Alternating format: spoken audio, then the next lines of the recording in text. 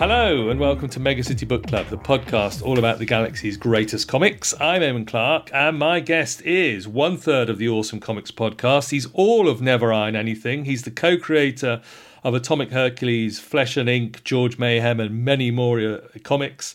It's a warm welcome back to the bad boy of British comics, Tony Esmond. Hello man, you right? Yeah, I'm fine, Tony. How are you? How's it going? Yeah, okay. The variant is storming the UK. I'm battened down, but otherwise I'm okay. Yeah. Good. Now, I was going to surprise you with a little left field question first before we start talking about today's book. Oh, okay. You've watched all the films, Tony. You've seen many an action film, good and bad. And I was thinking the other day, you were the perfect person for me to ask about John Carpenter's movies. Oh, okay. Because I know we were talking about one online a while ago. What's John Carpenter's best film? Oh, I don't know. I tell you who's the biggest fan of him is Dave Kennedy or Vince from the ACP. Personally, I mean, I think you've got to go with The Thing, I would say. But I'm a big fan of Big Trouble in Little China. I think that's more of a fun one. Right. I think if you give that one a go. Are you lining something up for Christmas, are you, to watch? Yeah, well, I'm just thinking, I probably will watch The Thing, where people are all trapped indoors and everybody's very tired and nobody trusts anybody. That feels appropriate. I've got a personal favourite of Assault on Precinct 13. Oh, yes, I do like that. Yeah. Just a I rewatched that with my son recently, who hadn't seen it, and even he was like, oh, guys, Yeah, I remember watching that the same week as I watched The Warriors, and there's a similar energy, I think, between the two of them, and both really good, yeah. Very similar vibe. Okay, well, let's get to book club stuff. Tell us, what is the interesting choice you've chosen to come back with? I've asked to come on to talk about Raptor, a Sokal graphic novel by Dave McKean. Something we both talked about, in messaging before, haven't we? It's 126 pages. It's rated 15 plus on Comixology, which I was surprised about. Oh. Released the 28th of July this year, and it's I understand there is a hardback, but I've got like the softback Dark Horse version of it, and it was $24.99 from Gosh. There you go. Yeah, and mine is the same edition. I think the softback, large format. Sort of European album size. French flaps. French flaps. Oh, is that what they're called? I think so, yeah. If not, I'm in trouble. Yes. All right, so this is very interesting. Dave McKean, it's entirely Dave McKean, really, isn't it? I think. Yeah. The whole thing, the whole kit and caboodle. Why have you chosen this one, Tony? I think, to be fair, I was never a fan of McKean. I suppose I always thought of him a bit like prog rock for comics, I suppose. I've never been a particular Gaiman fan, so I never really followed that side of things until I was given Black Dog to review for Down the Tubes for John Freeman's site, and I absolutely was in love with it. Absolutely loved it. It's one of the favourite things I think I've ever read, and I really sort of tuned into him from that point. I'd read Arkham Asylum before, and I'm not super taken with it, and I went on to, and I was waiting with bated breath for his next book, one of which I don't think made it into the public realm, but this one did. And I rushed down to Gosh to buy it the day it came out, and I absolutely adored it. And I think I messaged you that day with some images from it. Yeah, just an incredibly beautiful book that sort of appeals to that science fiction fantasy side of my my sort of reading choices as well, I think, Okay, well, talking about science fiction fantasy, give us a quick précis of what the book is about, which is a complicated and tricky one to ask you, but see how you get on. Yeah, it's not a straightforward book, this is it, at all. So there's two stories that run through it. The first story you're exposed to within the book is in a kind of barren future. And there's a man walking through the wastelands, and he's got this hawk which changes sizes depending on what it's doing. And it attacks this sort of huge beast that's in the mists. And you then flip to the, I think it's the 19th century, is that right? Yeah, turn of the 19th century into the 20th, I think, thereabouts, isn't it? Okay, yeah. And there's this guy, I think he's a writer, he's called Arthur, he lives in Wales, and his wife has died, and he's writing about it. And he also dabbles in the supernatural society near to him at the time, and he has this sort of buddy who comes around his house and they talk, and he sort of experiments in that. But the book that he's writing gets discovered by the character called Sokol, who is the character in the future, and he reads it, and there is, won't ruin anything, but there's a kind of a meeting between the two in a way towards the end of it. And it's kind of two stories that run parallel. I know we both looked into it a bit, and there's a lot going on there. There's a lot of nature, a lot of loss, a little bit of PTSD. There's some sort of critiques of government and how it's run, which sounds all very dry, but it's done in at least 3 different visual styles, which I just find to be really interesting. And if there's a man who knows what he's doing, it's Dave McKean. Yeah, absolutely fascinating. And that's kind of where the story sits. Yeah. Okay. So as you say, we've got the sort of fantasy future, sort of bleak science fiction world of Raptor, or Sokol, I think is the name of the character, isn't he? And then the real life story of Arthur Machen, the author. Yes. This was based on his own experience, because he'd lost his wife. His wife had died of, I think she died of cancer after a sort of, unpleasant illness. I think you're right. Yeah. Yeah. I mean, I don't know if you've ever come across his sort of novella story, The Great God Pan. It's got this reputation as one of the great horror stories of all time. No, I haven't, but I did look it up when you sent me that this is what it's about, because it's a hard book to discern, really. And I've heard him talk about it. He doesn't elaborate a lot on that author, but he wrote quite a few things, didn't he? McKean describes him as rural horror, I believe is the phrase he uses. Yes, well, we'll come back to rural horror in a moment. Okay. Yeah. Okay, so tell us about Dave McKean then. Do one of your signature sort of potted histories of Dave McKean that you do on your Never Iron Anything podcast for us, Tony. Well, Dave McKean, he's an English creator. He's from Maidenhead. Just finding my page. Yeah, born December 1963 in Maidenhead. I have to say, if you watch any interviews with him, I think we kind of see McKean as this sort of highfalutin, arty character, but he does emphatically state in every interview that comics is his first love and his main love, which I kind of admire, really, especially for those who've seen his sort of musical performances and his movie stuff. He made comics at art school and sold them at Comic Marts, at the London Comic Mart. His first published story was in a book, Mr. X, which is Bill Martz, who was the editor and I think writer at the time of it, was at a UK comic convention, which I'm guessing must have been UCAC. And Dave just sort of turned up and gave it to him, and he published it. Famously, Paul Gravett saw the self-published comics that Dave had been making with his buddies and wanted to put him into a magazine that was called Borderland, which had been created at the time, which actually never saw the light of day. But what Gravett did do is he put Neil Gaiman and McKean together, and they obviously worked on numerous sort of projects and still do, I think. Also around at that time was Disraeli and Mark Buckingham as well, who obviously went on to work, in the Prog and in Marvel and elsewhere. And then we got Violent Cases came out from Gaiman and McKean, which is an interesting one. It's a short story of Gaiman's, never written originally as a comic strip, that came out, was then sort of converted into comic and came out. And then Jeanette Kahn, Dick Giordano and Karen Berger, all three of them met with Gaiman and McKean, and Gaiman, the 10th thing Gaiman pitched apparently was the Black Orchid, which is a sort of minor DC character even then. And they went for that one, and obviously that's I don't think he's looked back since then. McKean speaks very highly of Giordano and says that he absolutely loved comic art. He took him to an exhibition and just showed him around a load of comic art, and they couldn't stop talking about it. And from there on, McKean's worked, well, pretty much in every sort of medium, really. He illustrates a lot of books, does a lot of album covers, he's made movies, he performs music, he knows everything, but he still does go back to comics. He's done plays, and then now he seems to be bringing out these lovely European album type books. I mean, it's about 5 years since Black Dog, which we'll perhaps mention in a moment. Arkham Asylum, obviously, with Grant Morrison, that pretty much set them up, I think, the pair of them, didn't it? Yeah, I think, doesn't Morrison refer to it in that documentary as the house that Arkham bought or something like that? I think, doesn't he, where he lived? Yeah, something like that. You and I have probably both watched YouTube interviews with Dave McKean in his studio, where he seems to have a pretty nice setup, and he seems to have a pretty good...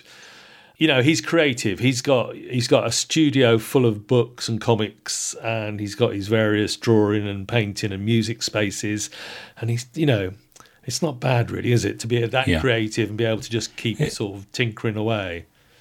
Absolutely idyllic, isn't it? It really is. He's got this huge thing that's bigger than my house with 2 floors, and the top floor, he says, that's where I do all the computer stuff, and I draw down here. And I think the Lakes did one. The Lakes Comic Art Festival did a video there, and they scan along his bookshelves, and if you look right at the top, it's all bagged comics. Right. I think he says when he was 8, he got bought a copy of issue 3 of Mighty World of Marvel, the UK title, and by his mum when he was sick in bed off school, and he says he's loved comics since then. Nice that he remembers that as well. Nice British reprint there as well. And you and I, on your podcast, we've talked about Mighty World of Marvel as being an introduction for many of us into comics. It's great stuff. Yeah. All right, so turning back to this book, McKean is, shall I say, he's well known for mixing his artistic styles and doing a bit of everything, and his famous covers where there's collage and all sorts of added elements. And you mentioned that there's at least 2 or 3 distinctive styles within the pages of this book. What did you make of the artwork in here? I loved it all. I think I really do admire all of it.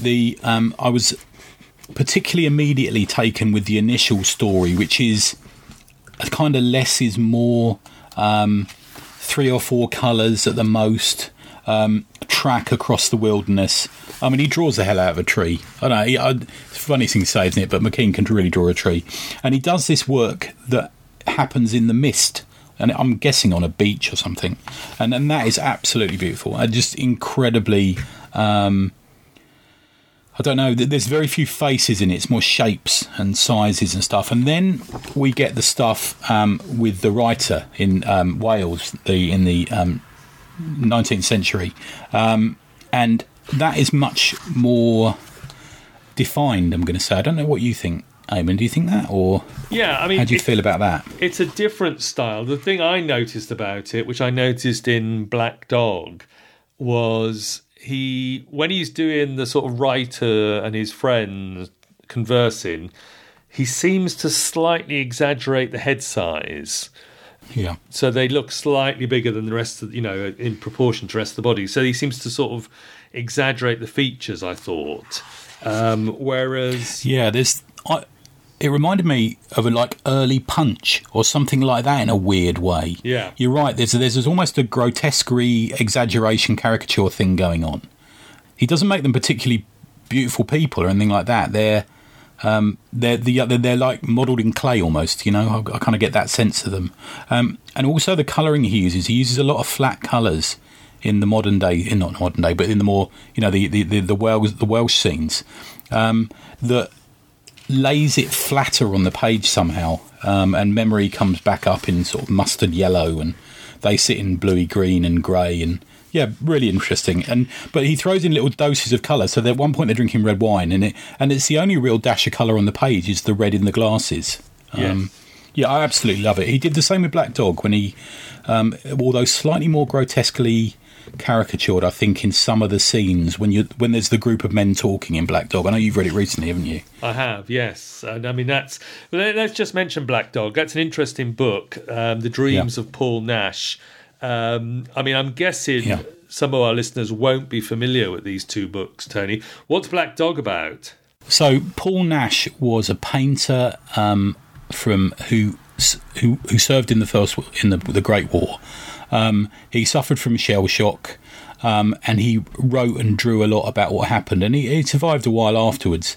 But this is both his experiences in the war, the Black Dog being, the emblematic PTSD thing going on in it, and it's the war, it's before the war, it's after the war, and it's a lot of his dreams. So it's more enactments of these dreams. There's one point where he comes out of his house and he's surrounded by his house is surrounded by thorns, and it's an incredible book. I absolutely love that book. I think it's probably my favourite that he's done, and it was done on the centenary of the Great War. It was done for, I can't remember who for now off the top of my head. It was a sort of a commission for the 1418.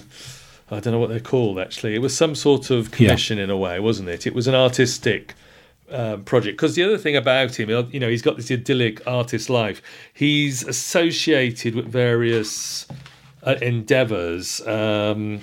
Like, for instance, he's resident storyteller, or I suppose non-resident at the moment, for the Fat Duck, Heston Blumenthal's restaurant, isn't he? But this was... Yes, yeah. I was actually thinking we should do a trip there. Genuinely, like a few of us should go there because it's not just, it's like the walls and the menu and each course you eat is representative. It sounds pretty poncy, doesn't it? To be fair, I can't imagine that the regular 2000 AD readers like we would like enjoy it too much. It sounds a bit too modern theatre to me, but there's got to be something going on there. If his art is on the walls, I'm quite prepared to go and do it. And we probably want to steal the menus because we've got his art. Exactly. Yeah, at least. Yeah. I can't find it. I've got the copy in front of me because, as you know, I managed to pick up a copy. Oh, you got? Yeah, they're not easy to find actually. Yeah, I think they're going to reprint them soon, aren't they? I think Dark Horse are doing it. It's in solicitations. It's in what's in previews at the moment. So the end of January, I think, or early January, there'll be a new edition of Black Dog, and this is commissioned by 1418 now, and also by the Lakes International Comic Art Festival. There you go. Oh, okay. There you go. Nice. Yeah. And it is, it's that beautiful large format, soft cover European, and that will be available soon to buy again. I managed to pick up a copy in, of all places, Close Encounters in Peterborough the other day, and I was sharing images. Oh, you did? Okay. Yeah. I had a trip out on the train, Tony. I was allowed out for good behaviour. Look at you. And I'm just looking back at Raptor because in the early pages, when it's so beautiful, and it's sort of, he's descending a set of steps down a cliffside to a beach with the raptor hawk flying above him. And I think that image, which I'm looking at now, of him sort of standing above the stone steps with the tree and the bird, I think that was the image you shared, possibly on the Awesome Comics Podcast Slack channel, that made me... I think it was. Yeah. That made me go, all right, I'm in. Yeah. Yeah, I got super excited about it, and I basically bought it. I get my comics in Gosh. I bought it in Gosh and walked around the corner and had a coffee, waiting for a couple of buddies to come uptown. I had like an hour to kill, and I sat and read it then. It's a strange book to know what it's about, and I tend not to read reviews beforehand too much, especially for stuff from an artist I'm expecting to buy from anyway. And you do start it and you think, what is this about? Is it about a hawk? Is it about... Because you initially don't see the man's face. You think, is he protecting his face from radiation? You really don't know what it's about until you get halfway through, at least, I think. You can't figure out the motivations. And, I sometimes try and work out why a writer is writing stuff. It sounds like a funny thing to say, but maybe not that, but maybe what he's going for, what he's trying for. And this book plays fast and loose with that. And as I understand it from McKean, Sokol, so the future character, is the main character, isn't he? He's the one that McKean wants to do more with. It's the writer that is just a guest in that story. So Arthur's the guest in it, if you see what I mean. And Sokol... but there's not... As you say, he may come back in future graphic novels. That's what I've heard him say. Yeah, I've heard him say that in a couple of interviews actually. And it's I've heard him talk about, only after you mentioned it, but I've heard him talk about Machen as well. But also that one of the main reasons for it was this love he's got of birds, and in the non-Cockney way. And he goes out to the fields. He goes through lockdown. He would walk every day, and he's got this like mental, super expensive camera with a long lens, and he takes pictures of birds every day. He says, as part of his sort of morning ritual. And he became quite interested in I'm not sure what the what's the railway link? They've just cancelled. They were going to run it through HS2 or whatever. Yeah, HS2. Yeah, he became sort of interested in that, and the fact that they were destroying nature by doing it. And I think part of the Sokol part of the story came from that love of birds and nature, and how will it survive in the future, which I think speaks a lot to what we see go on in that third of the book, or that half of the book, I suppose. And I noticed that the writer character Arthur refers to his dead wife as his little bird, and then there's quite a lot of imagery later on in the book where she seems to be possibly the spirit of the hawk, or sort of dream sequences. There's almost like a sort of sex scene where she's almost transforms into a hawk, I think. It's all absolutely beautiful and just stunning to take it in, isn't it? Yeah, and that hawk sequence is done in yet another art style, isn't it? Yes. It's done in this... it's hard, I don't know enough about, the history of art to say what it is, but there's almost an abstraction to it, isn't there? There's it reminds me a bit of the work we saw on some of his Sandman covers. The two colours intertwining, the sort of just about figures going on. And it's wordless as well, that section, isn't it? Yeah, it's a wordless section. It's probably the most explicit sex scene we've probably had on this particular podcast. But it's also, as you say, it's an abstract piece of artwork. It's the sort of thing you could quite easily hang in a gallery without any problems, I'd have thought. Yeah. And it is, it's yet another art style in the middle of this book. And the whole thing is just so beautiful. I mean, his artwork... his covers, he does all, as you say, he does all these album covers.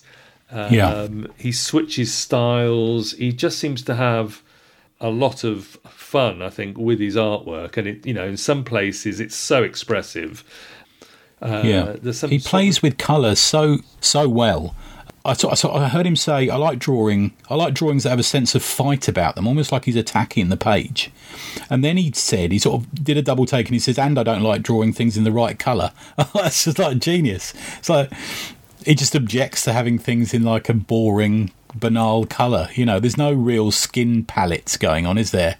There's always something else going on, and I like that about it. And you and I have talked before about artists who look at the real world and think, well, I'm not going to depict it in that colour. I'm going to choose some unusual colours to do it. Which brings me to the last time you were on the book club, when Thistlebone, which of course is 2000 AD's famous folk horror story, Simon Davis doing his interesting colouring choices. And you mentioned Arthur Machen and his sort of rural horrors. And it made me think, is Raptor a sort of folk horror? Or does it have some folk horror elements in it as well? Yeah, I think it does. I think it... it's hard, isn't it? Science fiction or horror tend to be a mishmash of things anyway, don't they? They do, yeah. There's a lot of science fiction that is probably horror. And, I think there is some folk horror in there. I don't think that can be disputed, but also you get that whole... There's almost that satanistic, fetishistic, eyes wide shut, kind of stuff going on with the secret society as well. It's like there's a bit of that gothic hammer horror thing going on as well with it, which I know can also cross over to folk horror. But yeah, it's a lot going on there, and I like to think that probably McKean isn't the sort of person who thinks I'll make a folk horror comic. He just thinks I'm going to make a comic about this, and his interests play into that genre more than anything, I'm guessing.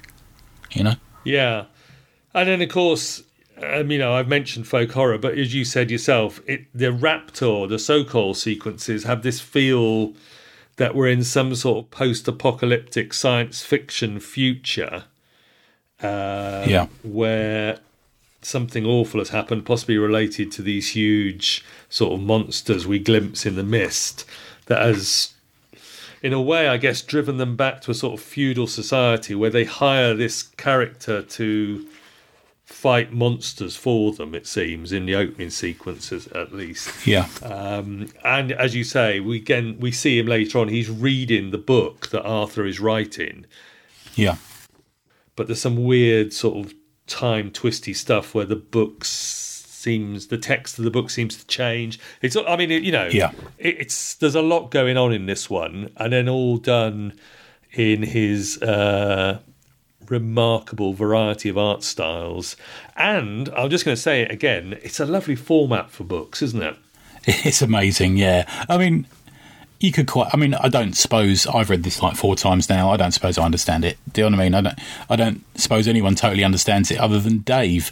But there's something you could buy this book and just look at it and get your money's worth easily. I think it's just so beautiful.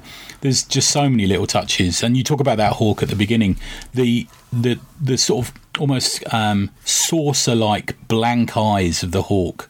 In comparison to the round eyes of the Mask of the Human. And there's so many mirrored effects going on this, which mirrors, you've even got this man in the future and this man in the past reading the same book at the same time almost, and the words changing. There's that comparison thing going on, which I absolutely loved. The only thing that I didn't kind of get was every interview I've seen with McKean, I've watched maybe 3 or 4 of him talk about this. He seems to mention this idea that there's... he wrote the book partly to be about local or about government corruption, which I can see happens. It just didn't seemingly fit with the narrative to me. I don't know about you. It's not a huge part of the story, really, is it? There's a little bit in the sort of framing device, I suppose, with Sokol meeting these characters on the beach who are paying him, but then there's this gold coin that's the money. Yeah. No, as you say, you could read it several times, and I didn't quite get that bit. But it just goes to show, I suppose, that there's an awful lot of layers in this book, and it's just fabulous to have it. Yeah. And I suppose I should mention, theoretically a 2000 AD podcast, although I think this counts as British comics, doesn't it? Even though it's... Yeah.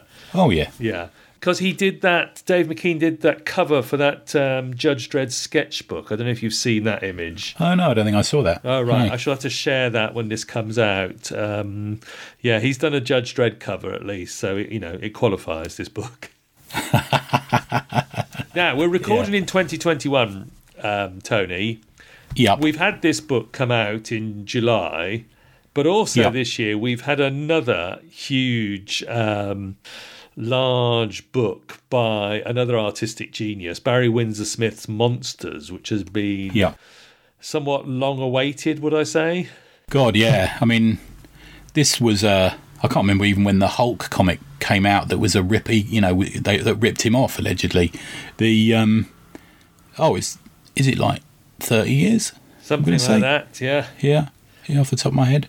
And yeah, I mean, we talk about this, don't we, quite a lot, Eamon? Is it like, what, a year? Yes. We've had these books come out. Oh, my God, yeah. And if you factor in something like Black Sad as well that came out a couple of months ago, it's like, Christ, what a year.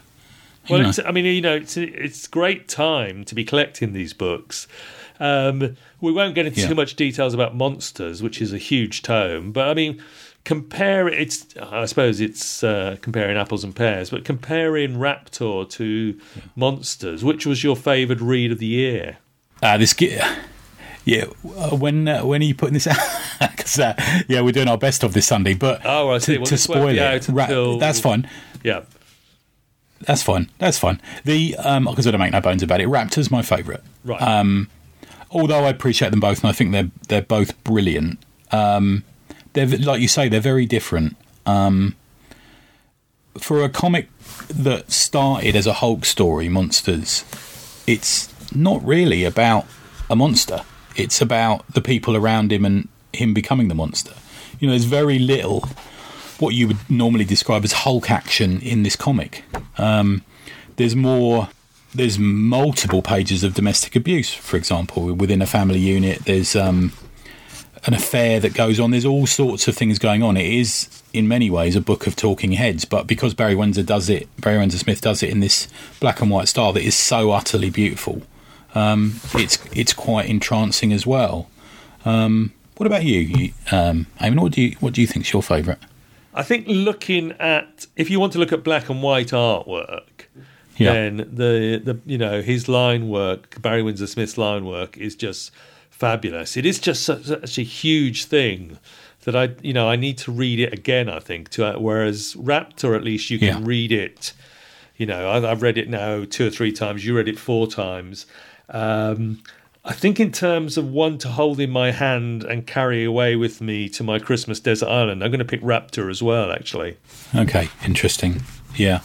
I mean, that may be influenced by the fact that you probably read Black Dog as well recently. Yeah. Yes. I think they're very much companion pieces, I think. Yes, and I think it's great that they're in the same format because they match up on the shelf, and of course. We look forward to another one now, and hopefully it won't be 5 years. Yeah. As you say, there was another book he was going to bring out in between, which was perhaps had an ill-advised title and got cancelled before it started. Yeah, that's a real shame. Yeah. Yeah, I think that's a shame because I think there's no one in this world that could accuse of Dave McKean of being an insensitive creator. And I think... it deserved the benefit to be seen by people, I think. Yes. That one, to allow people to make their minds up, yeah. Which I think we should do with a lot of things. Yeah, absolutely, yeah. Yeah, it's a shame. Yeah, maybe one day we'll see it. Okay, but hopefully we'll see another so-called graphic novel album in this format before too long. And, yeah, Monsters by Barry Windsor Smith, also highly recommended. I think the last time we spoke I was sort of leaning towards Monsters, but at the moment I'm sort of... yeah, I know what you mean. It's God bless it. I love it, but it's quite a slog at times. Yeah. Monsters, Occasionally there's moments in it. It's wrong to call it a soap opera because it's about some terrible things. But there's a lot of interplay between families, and is she having an affair? Is she not having? There's this sort of thing going on with it. But the other thing is he's doing McKean is he's doing a book called Nitrate, which is an ongoing project he's doing based on early cinema and the sort of the black and whiteness of it. He's doing a lot of images and like that. So I'm looking forward to seeing that. And he's got a load more of those folio editions. I don't own any of them, but I think some of them look pretty amazing. The Crime and Punishment one he did, I saw on a video him flicking through some of the pages, and you're like, wow, some of the pages that there's a lot of his illustrations in it. I think he said he was asked to do 20 and he did like 300 or something mad. Right. And so they're probably pretty amazing. They're hardbacks, thicker, but the size of Raptor. They're that sort of big, which look absolutely gorgeous. Right. Now, you and I share a lot of stuff on various messaging apps, and one of the things you shared with me before we recorded was a link to an American eBay auction where Dave McKean, or rather somebody is selling a little Dave McKean sort of self-portrait doodle sort of sketch he did, which I think when I looked at it, it was over $1,000. So that's nothing for you. You got a moat. I mean, I'm going to say that his artwork is probably going to be a bit expensive if we could afford it, Tony. But let's play the Grail page game. Let's give you Raptor and get you to choose 1 or 2 images to share when this comes out as yours for the virtual art gallery that we have. Yeah. If there's, I think it's the Comics Experience, which is the YouTube channel you can go to, and he does show the originals of some of these, and what he was drawing them as, he was drawing a lot of them, not all of them, but a lot of them as single panels on a single piece of paper, and then they were being put together in Photoshop. Right, okay. So, original art-wise, you might have to buy a few panels to make a page up, but the one that I remember thinking as I was reading it, and I read it on a Saturday morning at 10:30 in a Starbucks and reading it, and it's the one of the churchyard with the funeral going on. Oh yes, the double page spread. Yeah. And I remember just being blown away with that. It's not simple, but it looks simple in the way the way it's presented. A lot of white space, a lot of sort of negative space, I suppose. But I was chatting to Stephen Appleby earlier today, and he was saying, don't worry about it being a bit wonky. Sometimes wonky's good. And I think there's a little bit of that going on here. Nothing is photograph perfect, and neither would I want it to be. And that double page spread, it just blew me away. The colour, I believe, is added in Photoshop. Right. It looked like it was just pencil and ink possibly. But yeah, gorgeous double page spread of that. Yeah. So as you say, there's a church, there's a graveyard, there's a funeral going on, there's another tree. of course. Yeah. He, as you say, he draws the heck out of a tree. It really does, yeah. And then there's all this sort of white sky or negative space around it. It's a beautiful image, isn't it? It really is. I think it was one of the first, it was one of the pages that really stood out to me on my first reading as well, was you turn the page to that double page and you go, oh, wow, that's just... He talks a lot about that, paying it, again, on that Comics Experience interview, which, listener beware, it's got a terrible noise on it, where I think his mic's rubbing on his jumper or something. But he talks about the attention he pays to what happens in the last panel of a page or at the end of a page, and what certainly happens on a page turn. He says that he's obsessed with that, and you see that from this. There's so many page turns that reveal things and take you to other places.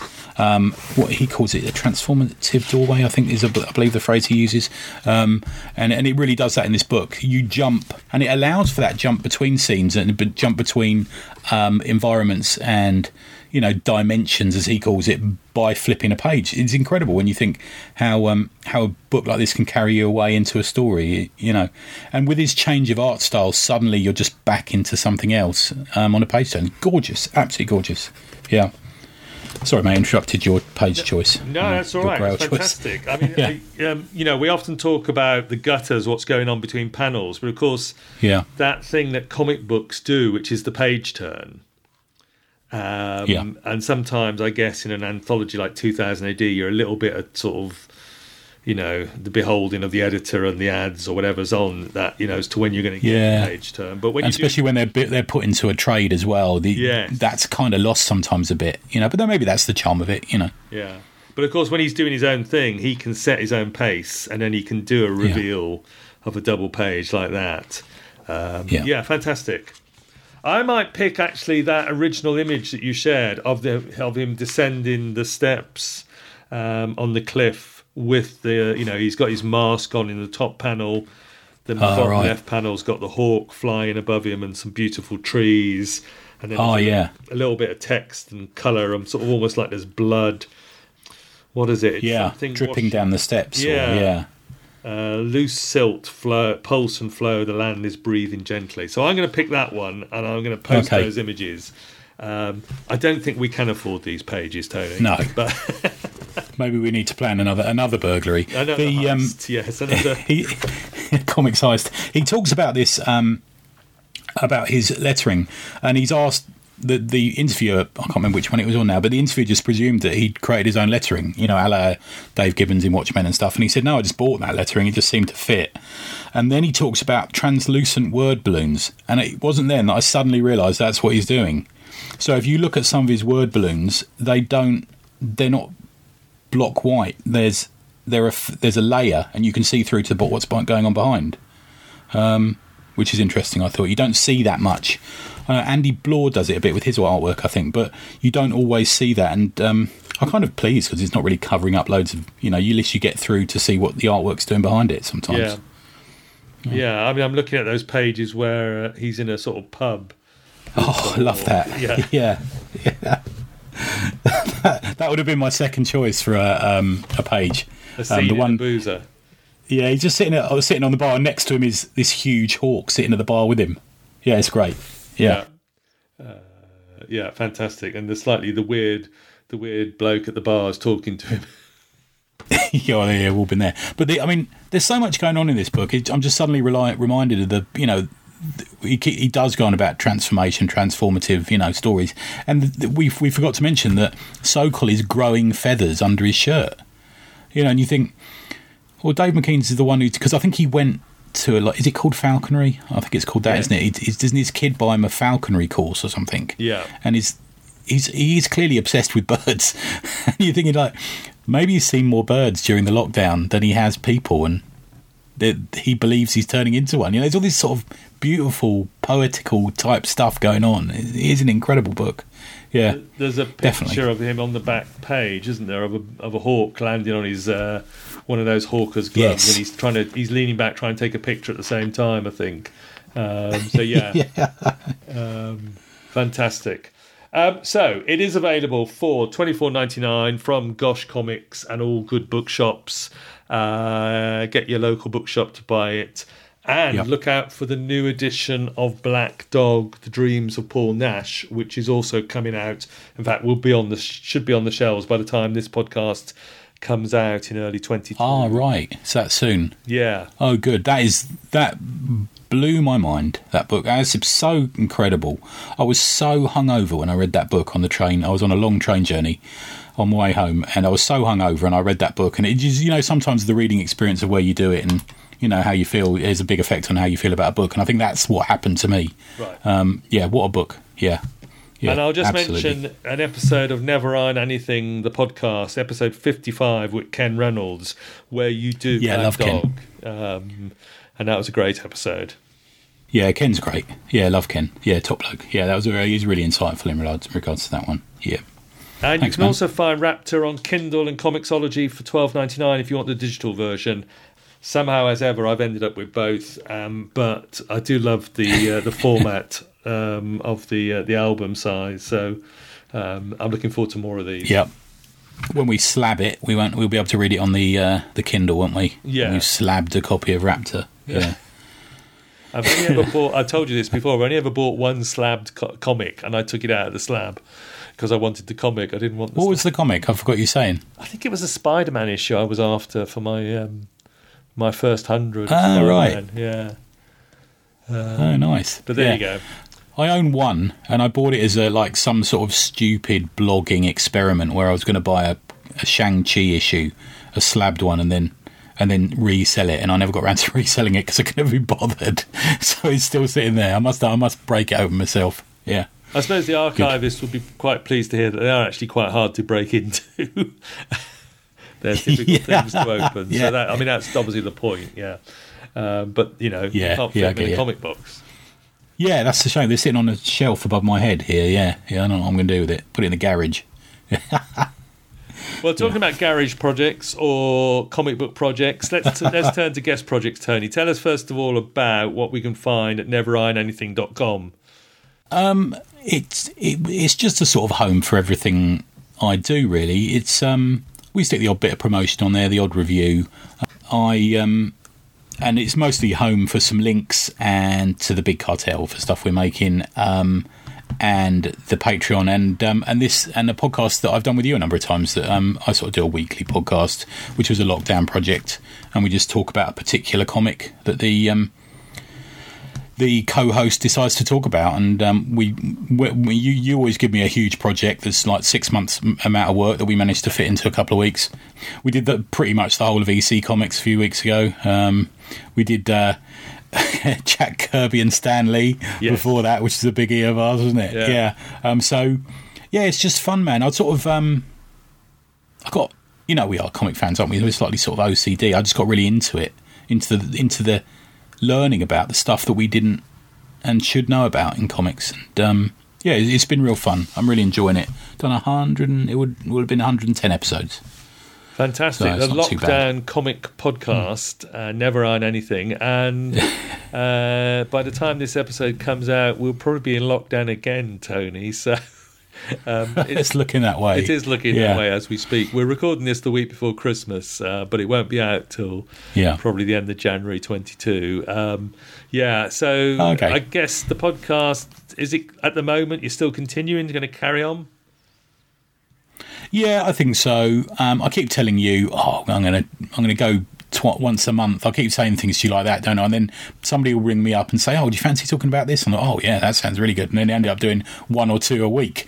But to be fair, I was going to do 2 this week, but the creator I'm talking to, big shout out to Steve, has got COVID about an hour ago. Oh, no. So we're not doing one, just doing 1 this week. But it's going to continue till I can't be bothered with it anymore, which seems to keep going. Yeah, I'm enjoying it. The amount I've learnt, man. I mean, we both said it before, and coming on with you, on this podcast, the stuff that I just would never have looked up or researched, like Simon Davis. Last time I came on with you, you can get into all that comic stuff and all the other stuff they're doing and their origin stories, and there's so much going on in comics that we just aren't aware of. And what we've done, you and I both talked about European comics and stuff like that as well. There's a lot of interesting stuff there.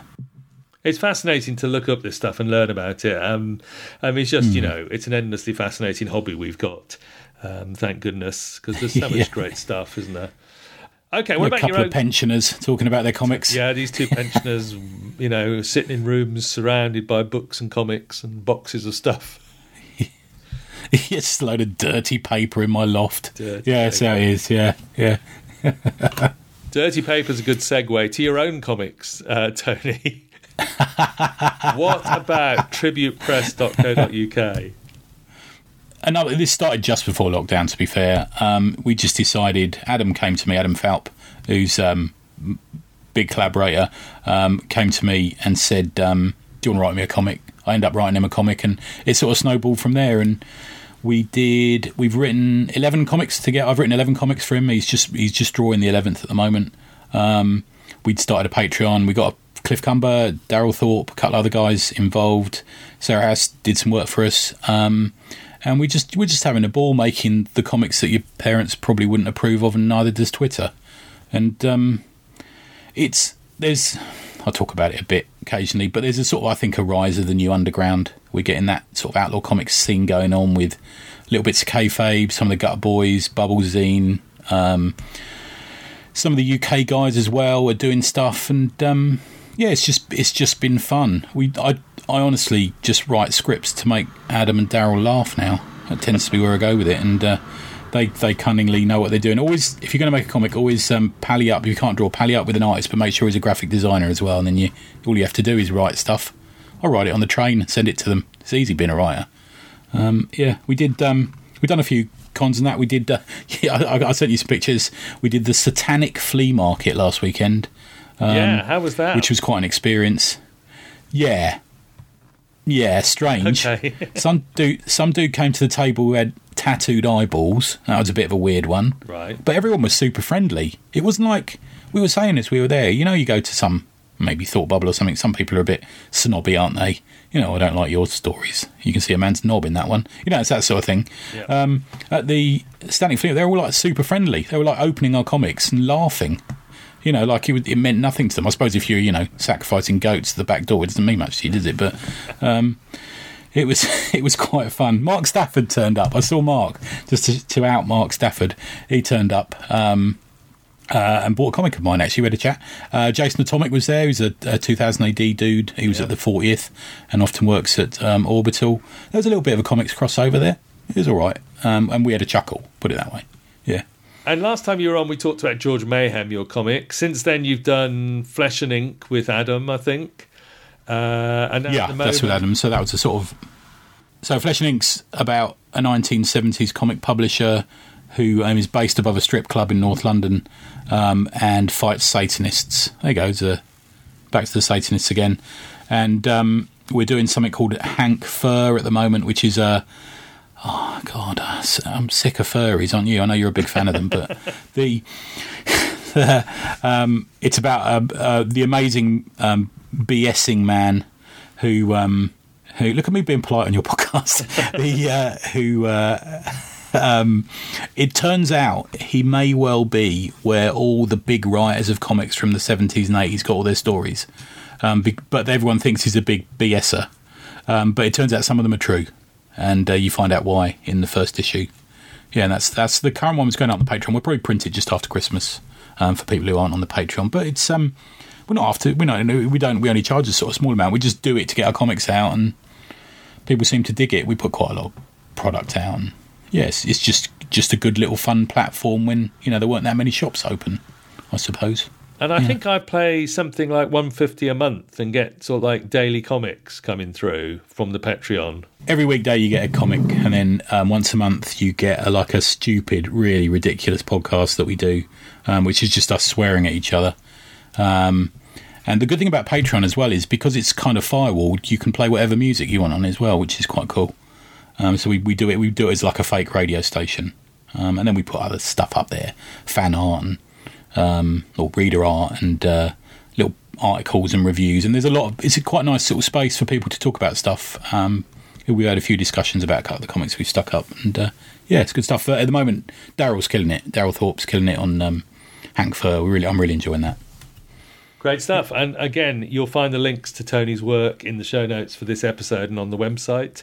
And talking about great comics discussion, the Awesome Comics podcast just carries on from strength to strength. Weekly podcast discussing everything that's great in comics, really. Yeah, I think so. I mean, and hopefully by the time you listen to this, you will have been on it again. Yeah, I will. Because you're coming on for the Christmas quiz. I know. Yeah. Me and Damien Edwardson of this parish are doing the quiz, yes. As I named the Daemons, as we called you. Yeah, I like that. Which you didn't... Yeah, I didn't get much reaction first time when I messaged you two about that, but I think it's going all right now. I had to hear it. Every year we have a quiz. It wasn't until I heard you say it that I realised what it was. Yeah. And so far the boys are, I think, 3 for 3 or 4 for 4 against other podcasts. So you're the big challenge now, my friends. This is the big, no pressure, Big Daddy versus Giant Haystacks grudge fight here. We got coming up, and we've got to see who's going to win this one. So it's Damien's already messaged me saying he's off to do some revision. Right. So we'll see what's happening. I haven't written the questions yet, so you know my PayPal address if you want to get in contact. So the Awesome Comics podcast is great stuff with Vince and Dan, and that continues. And I'll mention the ACP Slack channel, which is such a friendly, supportive, great place to discuss comics and music and movies and everything. And of course, you also Jane McDonald, yes, of course, who sadly is not a member of the Slack channel. But if you want details, we wish she was. Yeah. Check out the links in the show notes to find out more. Tony, Thank you, man. Cheers. No worries. Tony, I've got one more question for you. You mentioned the Satanic Flea Market, because we've also been to some of the comic events that have started up again in one of the lulls during the pandemic. So we went to Meanwhile, the new one in Coventry. We've met up at least at one of the comic marts in London. And of course, we both were at Thought Bubble. You were tabling, I was wandering around. What do you think? I mean, first of all, there's two questions. What makes a good convention? And I suppose we have to ask at the moment, what is the future of conventions in this time of COVID? Yeah, and I think it doesn't seem to be stopping, does it? It just seems to be a sort of non-stop nightmare at the moment. But it does, yeah. From a point of view of what makes a good convention, I'm a big proponent that comic conventions should be for comic fans. I think a comic fan of any kind of comics, whether it be 2000 AD, American comics, underground comics, small press comics, art comics, should be able to turn up at that event and buy comics and interact with fellow fans and creators. And that's what I think we're losing at the moment. We seem to be either going to small press events, which are full of small press people buying each other's comics, and the snake eventually will eat itself on that, or we tend to have these things that are full of Funko Pops and somebody who's once in Star Wars in the background. I think we really need to go back to that feeling. I hate to be an old fuddy-duddy of UCAC or maybe Bristol or the early days of Thought Bubble, where you could go and buy a bag full of comics. There was no long boxes at Thought Bubble. Meanwhile, had very few as well. Yeah, there wasn't really any back issues at either of them that I could find.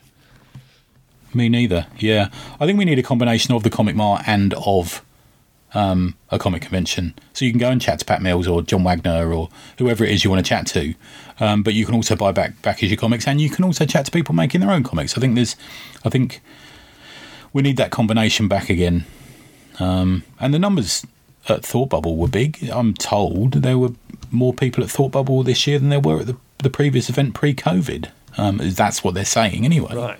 Seems extraordinary, but yeah.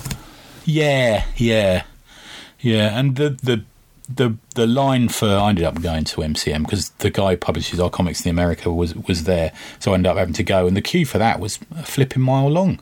Was it? I mean, I know they're just going to get to see that bloke who was Loki or something, but there were surprisingly a lot of back issues at MCM. I'd like to say that as well. I bought quite a lot of back issues. But yeah, I think we need to sort that out. A back issue dealer at a convention, don't we? Definitely, yeah. I mean, if a comic convention isn't the place you can go buy comics, what is the point of it? And And I think from a point of view of going forward, I think we're still stuck in that trap of American guests and European guests getting here. I think that's still going to continue to be an issue.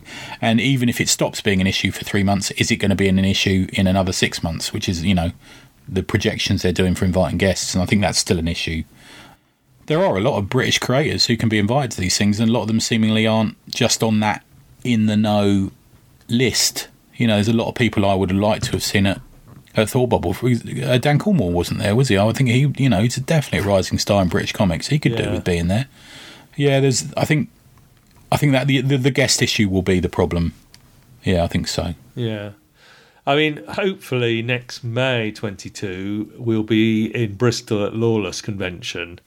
Yeah. So, I mean, that's got a great lineup of proposed guests at the moment, I guess. Let's hope we're in a safer, easier world by then. Although, as you say, this nightmare just continues, doesn't it? Yeah, I mean, looking at the list of that, I think most of them are UK-based, aren't they? I'm thinking. Yeah, I think so. So, yes. Yeah, it should be all right. Yeah, I'm looking forward to that one, man. We're not tabling or anything at that, so I do like going and just wandering around as a punter. It's good fun. Yeah, I know you like to queue up. You like to queue up to get autographs, don't you? But well, I used to do that a lot when I was collecting signatures for charity projects. I'm still working on one of them at the moment, although my queuing experience at Thought Bubble was not great, as I think I told you. I had some bad experiences. In fact, the best experience I had at Thought Bubble was with a creator called Alice Oseman, who I'd never heard of before I went there. So that was, nothing to do with 2000 AD at all. But that was the best time I had. Yeah. The 2000 AD. Yeah, I remember you saying. Yeah, less successful, unfortunately. There's a story there. You took some pictures of another. Yeah, there's another story of you taking a picture of another creator and sending it to me, which did make me laugh. Yeah, but one of your favourites, who we won't mention for legal reasons. Yeah. Oh, well, let's hope we continue to get some form of convention in 22, and particularly that we get Lawless, which has got that right balance, I think, of British creators, some small press, some back issues, some dealers. Fingers crossed for that. Yeah. Let's hope so, man. Yeah, I really do hope so. Yeah. Great stuff, Tony. Well, we've got another one of these to do because we're now doing one of your podcasts, but we'll sign off now. Thank you very much for giving up your time the week before Christmas to talk about... Oh, thanks for having me back on, man. I do love your podcast. It has kept me company on many a car journey. Very welcome, Tony. Likewise with yours. It's a great pleasure. And thank you to everyone for listening to Mega City Book Club. As ever, find the links to all of Tony's projects at megacitybookclub.com. Follow the podcast on Facebook, Twitter, Instagram, Spotify, the 2000 AD forums, and email me, mcbcpodcast@gmail.com. And that'll do us. Until next time, when we're passing judgment on another great book, it's goodbye from me and... It's goodbye from me. And stay awesome.